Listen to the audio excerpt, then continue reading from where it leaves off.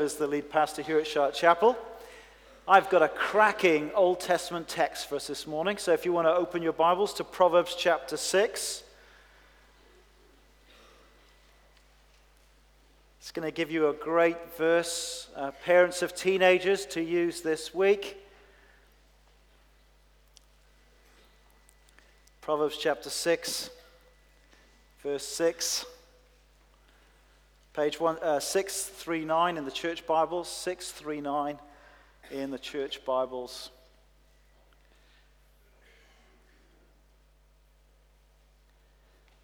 Ready, here we go.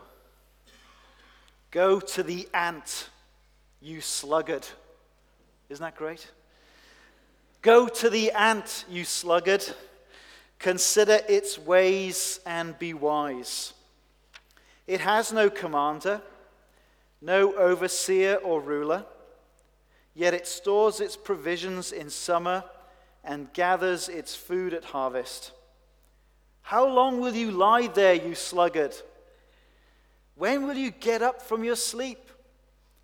A little sleep, a little slumber, a little folding of the hands to rest, and poverty will come on you like a thief, and scarcity like an armed man. This is God's word. Well, I read this week that Ed Sheeran was officially the world's best-selling musician in 2017. Put the next slide on. Beating Drake, who I discovered is not a duck, but actually a rap artist, and Taylor Swift. So having heard that Ed's third album, Divide, was sort of been classified a multi-platinum in 32 markets, I thought I'd have a listen to it on Spotify on the way home on the bus.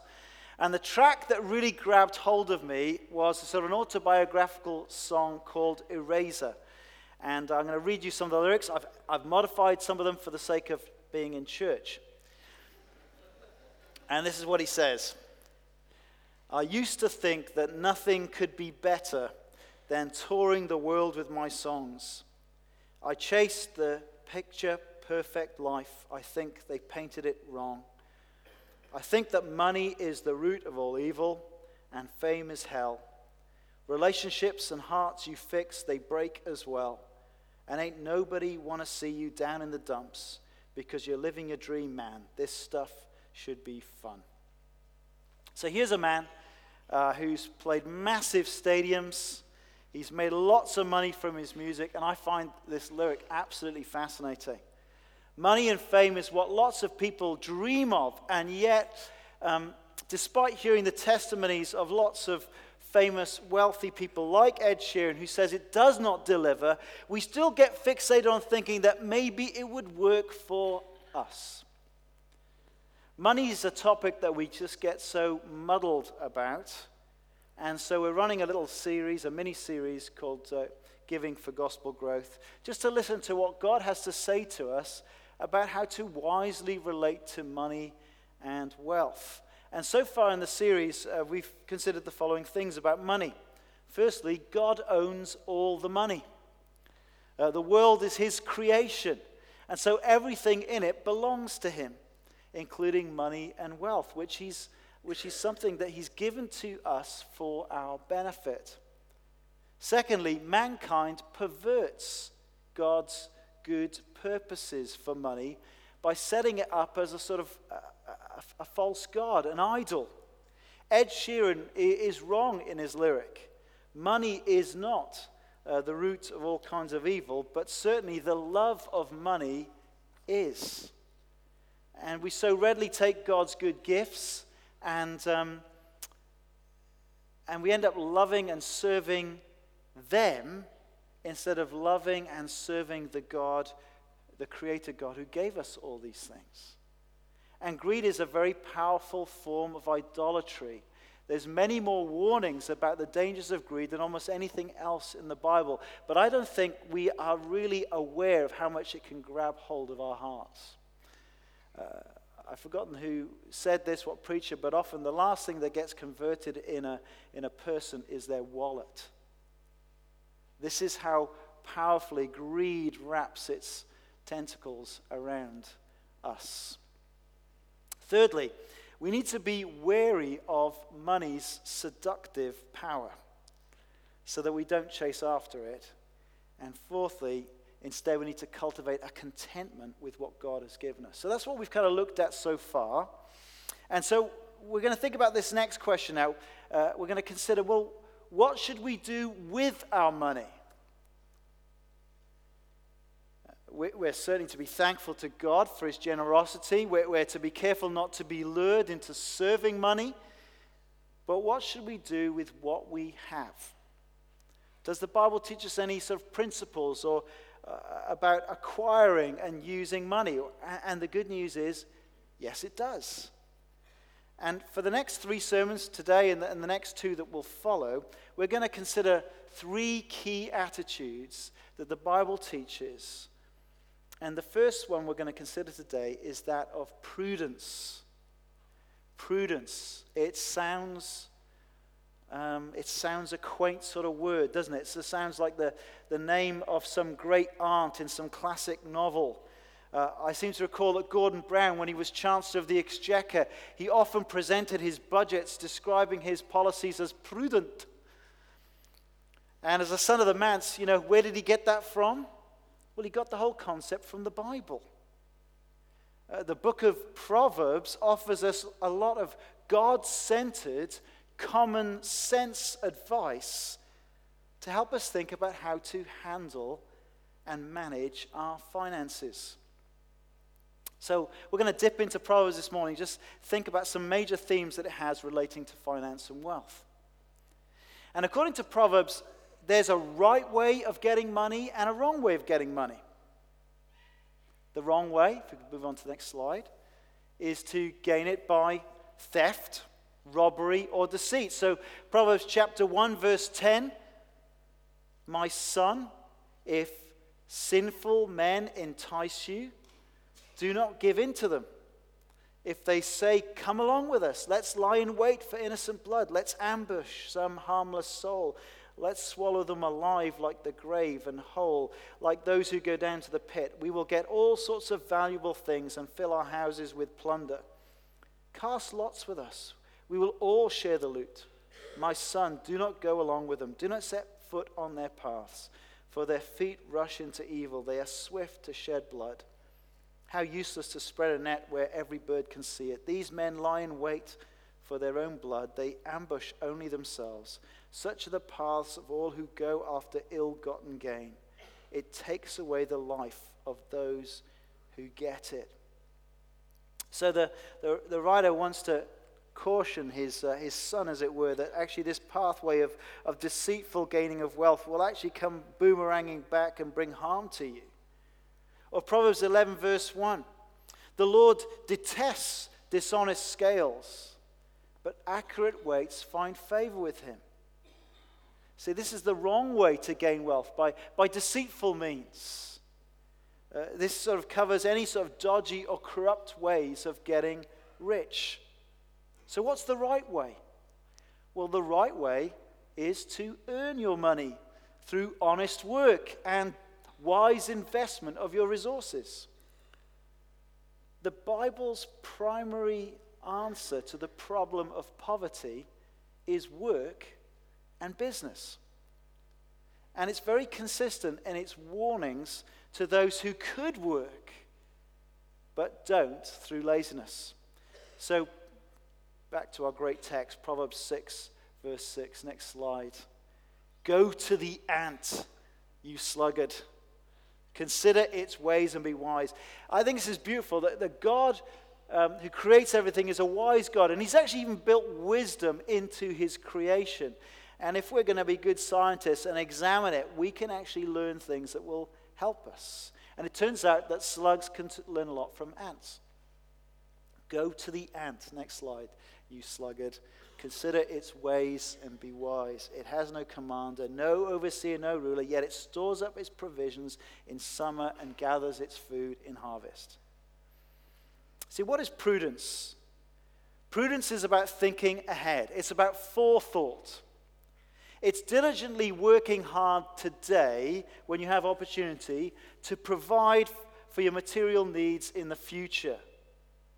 Because there are There are times ahead where scarcity will happen. There are times ahead where you will not be able to work in the way you can work now. At times, I've met people in life who act as if it's very spiritual to think, to not think about the future and simply say, well, I'm just leaving it all up to the Lord. And the thing that they've neglected to observe is that the Lord's already told you, go to the ant, you sluggard, right? The Lord's already told you.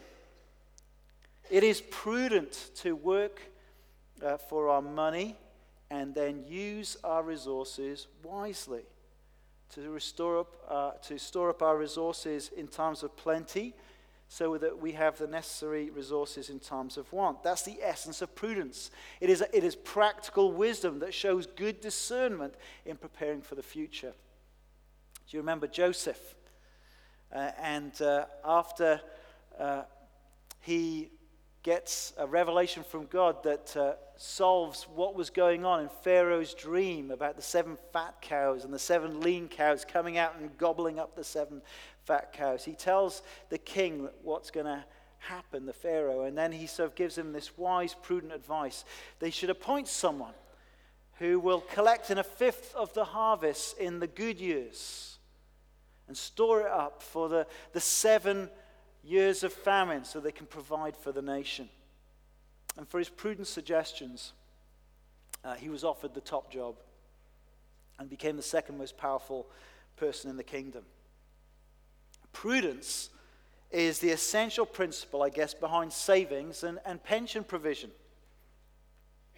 When the Reverend Henry Duncan saw the poverty of his parishioners in Dumfriesshire in 1810, he founded the first self-supporting trustee savings bank, or as we know it, the TSB. And he did it to help them manage their annual wages so they could work their way out of poverty. See, it is prudent to ensure that your business is prospering before you focus too much on spending money on yourself to make life more comfortable. So in Proverbs 24:27 it says this: put your outdoor work in order and get your fields ready. After that, build your house. Be sure you know the condition of your flocks. Give careful attention to your herds, for riches do not endure forever, and a crown is not secure for all generations. When the hay is removed and the new growth appears, and the grass from the hills is gathered in, the lambs will provide you with clothing, and the goats with the price of a field. You'll have plenty of goat's milk to feed your family. There are always people out there seeking to take your money, promising to help you get rich quick without you having to do any work. Let me tell you right now, they're lying to you. The Ponzi scheme is only making one person very wealthy. Don't be fooled. Proverbs 12 verse 11. Those who work their land will have abundant food, but those who chase fantasies have no sense. Prudence is also about learning to be careful in managing your resources. So Proverbs 21:20 says this: the wise store up choice food and olive oil, but fools gulp theirs down. 21 verse 17, whoever loves pleasure will suffer want. Whoever loves wine and oil will not be rich.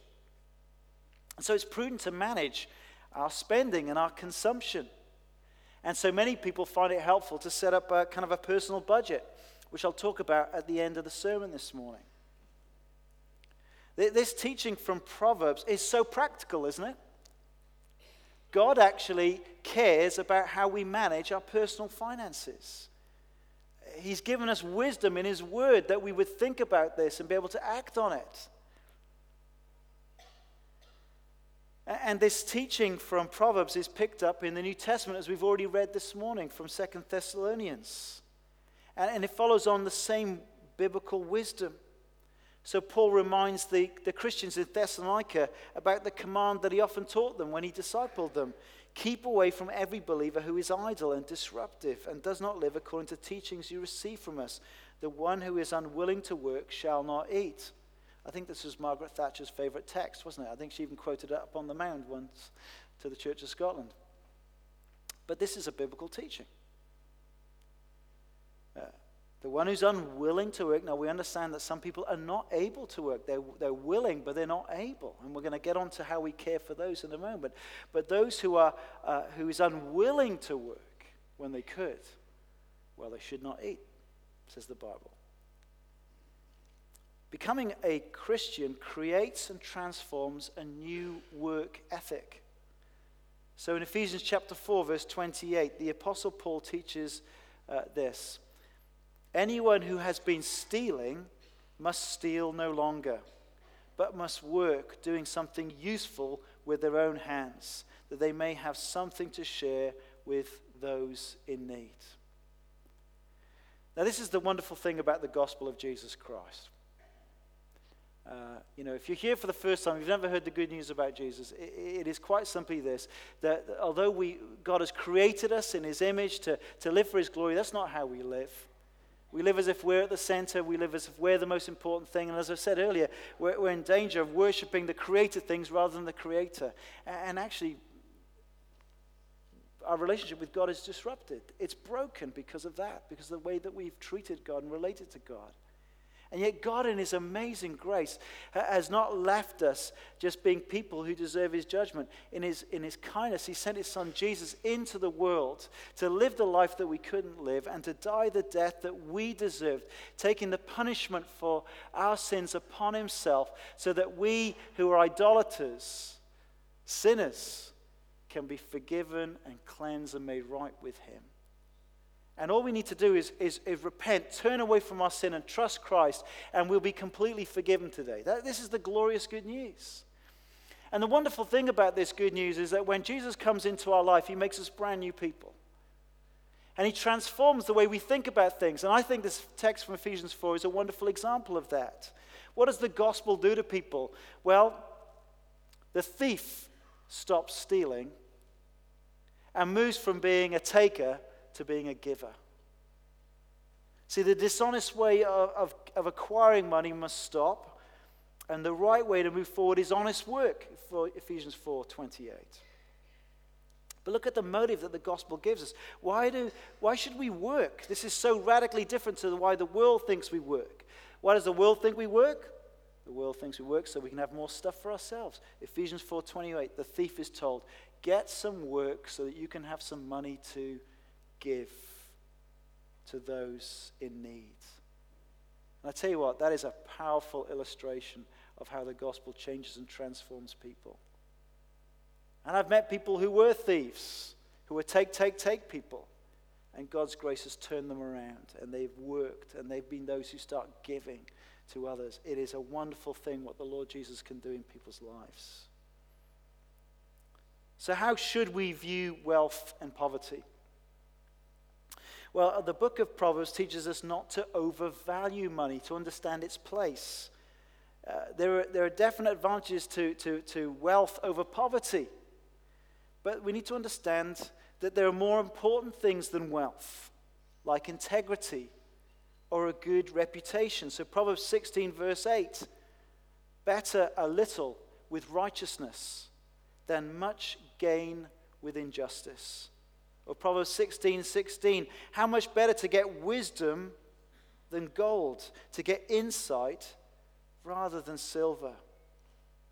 Because we know that ultimately God is not impressed with our money, and money is useless when it comes to God's assessment. Proverbs 11 verse 4, wealth is worthless in the day of wrath, but righteousness delivers from death.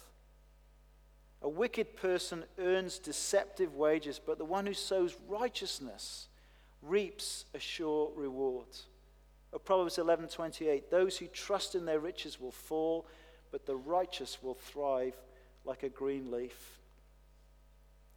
The thing about money is it's very deceptive. What it promises to us, if you have money, then you have security. That's the lie that it wants us to swallow.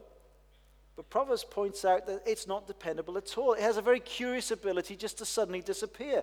Proverbs 23, verse 4 and 5. Do not wear yourself out to get rich. Do not trust your own cleverness. Cast but a glance at riches, and they are gone. For they will surely sprout wings and fly off to the sky like an eagle. But at the same time, the book of Proverbs doesn't sort of think that being poor is something intrinsically good or spiritual. Rather, in fact, it's a terrible blight, a misery that should be avoided. Proverbs 10 verse 15 says this: "The wealth of the rich is their fortified city, but poverty is the ruin of the poor." Proverbs 13:8, "A person's riches may ransom their life, but the poor cannot respond to threatening rebukes." Proverbs 14:20, "The poor are shunned even by their neighbors, but the rich have many friends." And there are many challenges to those who experience poverty, but the one that hurts the most is the sense of exclusion that people have, the feeling of isolation from the rest of society that their poverty brings about.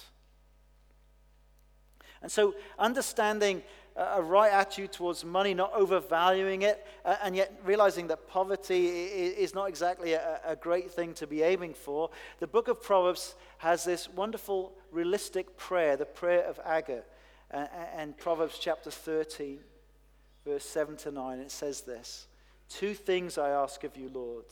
Do not refuse me before I die. Keep falsehood and lies far from me. Give me neither poverty nor riches, but give me only my daily bread. Otherwise I may have too much and disown you and say, 'Who is the Lord?' Or I may become poor and steal and so dishonor the name of my God." It's a modest prayer, but a very wise prayer. It presents us that there are challenges to both poverty and wealth. I think we understand the challenges of poverty, but we rarely consider the challenges of wealth. Wealth can make us proud. It gives us a false sense that we are in some way independent from God. We have this phrase, he was a self-made man or a self-made woman. And of course, that's a nonsense. You're not self-made at all.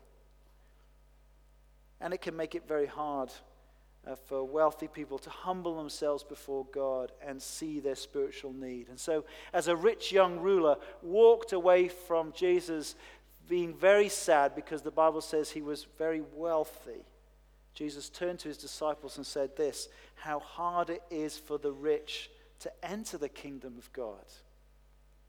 Disciples were amazed at this. But Jesus said again, "Children, how hard it is to enter the kingdom of God. It is easier for a camel to go through the eye of a needle than for someone who is rich to enter the kingdom of God." When we hear that somebody has come into a large inheritance or somehow has got a big stash of cash, we kind of secretly we sort of feel a bit envious. Actually, we should feel concerned for them. For there are great dangers that come upon the wealthy. And so this prayer of Agur that is a helpful one to help us grow in godly contentment. Give me neither poverty nor riches, but give me only my daily bread. And the Apostle Paul reminds his ministry apprentice Timothy of the importance of godly contentment. In chapter 6, he says this of 1 Timothy: "Of course there is great gain in godliness combined with contentment." Now here's some truths. "For we brought nothing into the world. You came into it stark naked, and we can take nothing out of it. You take none of it with you. And so if we have food and clothing, we will be content with these," the Apostle Paul tells Timothy. Now, before we turn to some practical matters about being prudent with our own finances, I want us just to hear the challenging teaching of Proverbs about how the wealthy should relate to the poor. Because it does say some things to us. And in Proverbs 14, verse 21, it says this: "It is a sin to despise one's neighbor, but blessed is the one who is kind to the needy." In Proverbs 28, verse 27, "Those who give to the poor will lack nothing, but those who close their eyes to them receive many curses. Now, why should we love and care for the poor so much? Well, the answer for the book of Proverbs is this: because they too are made in the image of God. And to show contempt for them merely because they are poor is to show contempt for the God who made them and who is also our judge. So Proverbs 14:31, whoever oppresses the poor shows contempt for their maker, but whoever is kind to the needy honors God. And conversely, to be open-handed with the poor is considered lending to God. Look at Proverbs 19, verse 17. Whoever is kind to the poor lends to the Lord, and he will reward them for what they have done. And so it's unsurprising that Christians have often been at the forefront of seeking to tackle issues of poverty. When the Lord has given us wealth, we get the opportunity to bless those who are poor with our giving. The New Testament teaches this: do good to all, especially the household of faith. And so as a church, we have a fellowship fund so that we can help members with acute financial needs. But wise Christians also have sought to avoid creating an unhealthy dependency culture, because the answer to poverty in the Bible is not handouts, but work and business for those who are able.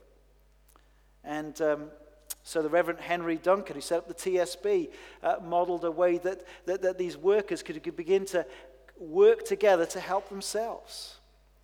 And similarly, we see Tear Fund and other charities are finding new creative ways in the two-thirds world now of helping people out of poverty and away from dehumanizing kind of welfare dependency culture, by helping communities start little savings banks together and offering people little microloans so they can start little businesses to help them work their way out of poverty in a sustainable way so they can bless their families and the wider community. And so we've done this little survey here of what the book of Proverbs has taught. It's going to be a rainy, wet afternoon. I commend you the book of Proverbs. When you sit down and start reading through, you'll find it will help you in all sorts of areas, not just your money. But I want us to think about our own finances today. All of us are God's stewards of his resources. He's entrusted, all of us have got different amounts of it, but he's all entrusted us with money and wealth. And the question this morning is, how would you describe your own record in managing the money God has given you? If all money is his money and he's made you a steward of it, how are you doing managing the resources that God has entrusted to you in your life? We saw last week the danger of merely storing up our treasure on earth, the danger of making money as our God. But we're not told to renounce money as something intrinsically evil, but instead we're to learn to use our money and wealth in a prudent way, in a godly way that provides for our family and blesses others. And we're surrounded by a culture that thinks debt's the way forward. Don't wait, buy it now, get it on credit. And so we need to think about what we're going to do as Christians in the light of what God has said about prudence. And I want to just give some really practical advice as I finish today. Now, many of you might have got this all down and it's not a problem to you at all. But maybe for some, this might be helpful to you. It's stuff that I think I had to learn over life that I picked up. And what I'm going to say now, some of it, it's just advice. I'm moving away from just saying this is what the Bible says you must do. This is more just some advice to think about, and you can discuss together whether you think it's good advice or whether you've got better advice. But it may help some people to think about what it means practically to be prudent.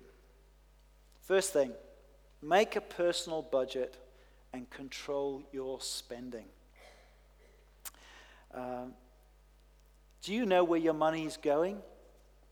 Have you ever sat down and worked out how did you spend your money last month? it's very easy in our culture to never be aware. We just spend, spend, spend. Have you worked out where your money's going? Have you ever sat down and actually thought, I'm going to create a budget and determine where my money is going to be spent on in advance? Now, this is a whole game changer, isn't it? To determine where every pound is going to go from your salary before you've started spending. Work out how you're going to spend your money, including how you're going to give to support gospel work, because I think it's an important thing. Many people have found it helpful for a season to move to a cash economy, because it turns out that people who spend with debit and credit cards tend to spend more money than those who use cash. Because there's something about having cash and pulling it out and make you think, do I really want to spend this money? It feels much more real than your credit cards. There's been a few times in our life, Shona and I, where we've decided just to live on cash.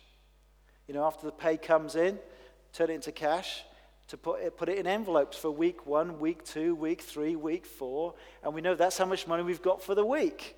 Or, you know, certain amount for groceries, certain amount for this, certain amount for that. And you know, when the envelope's empty, it's gone.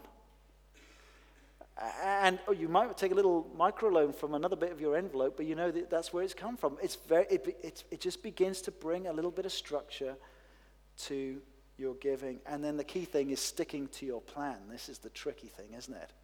For anyone who's decided to diet and lose weight, you know the tricky thing is following through on the plan, and it's the same with taking control of your financial spending. And here's the very simple principle.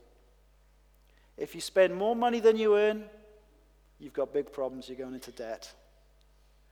And being prudent is learning to live on less than you earn. It's a very simple principle. If you want to be prudent, live on less than you earn.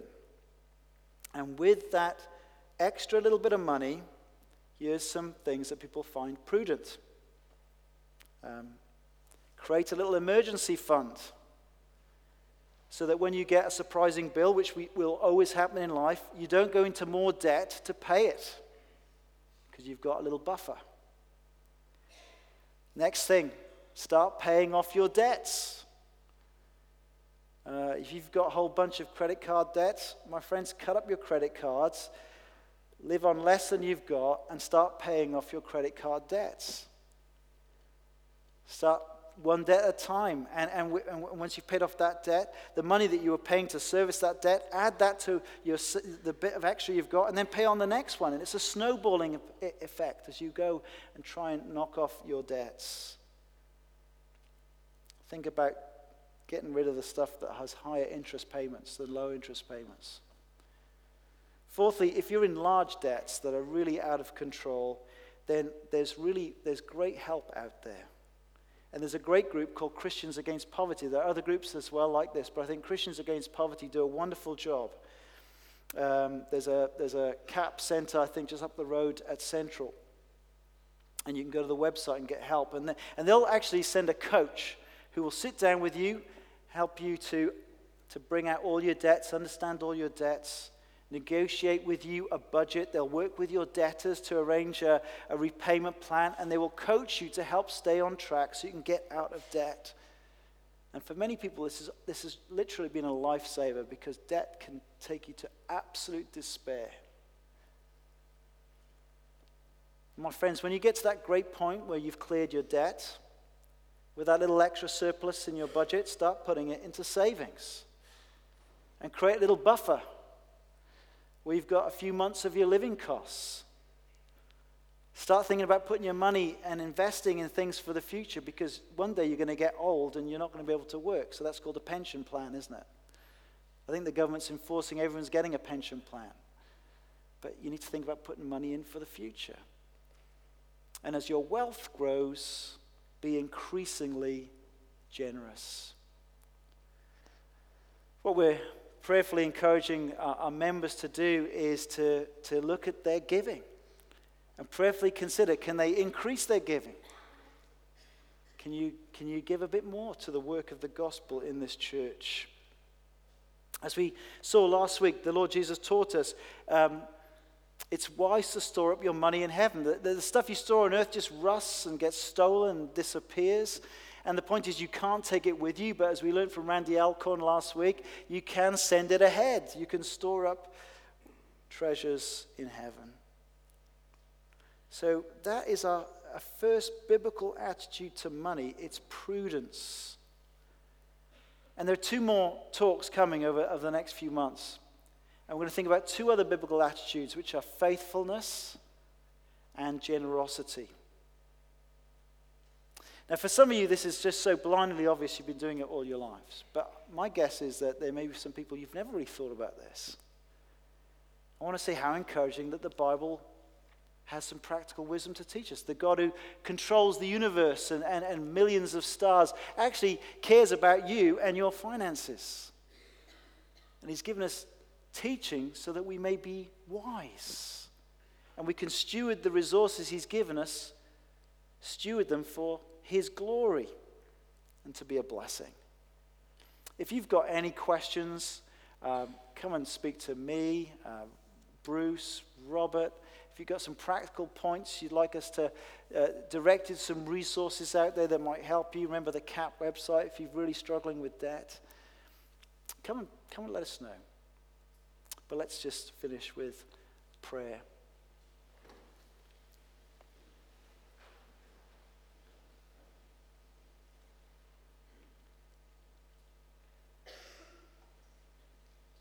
Our gracious Heavenly Father, we want to thank you that you have blessed us in so many ways. We thank you for all the material blessings that we enjoy in this country. Father, we want to thank you for the great riches that you've given to us in the Lord Jesus Christ. Father, please forgive us for the times we've been unfaithful to you with our money. Forgive our times of greed, self-absorption, and discontentment. Please help us to cultivate a godly attitude towards money, to grow in contentment and generosity, and to be able to work diligently.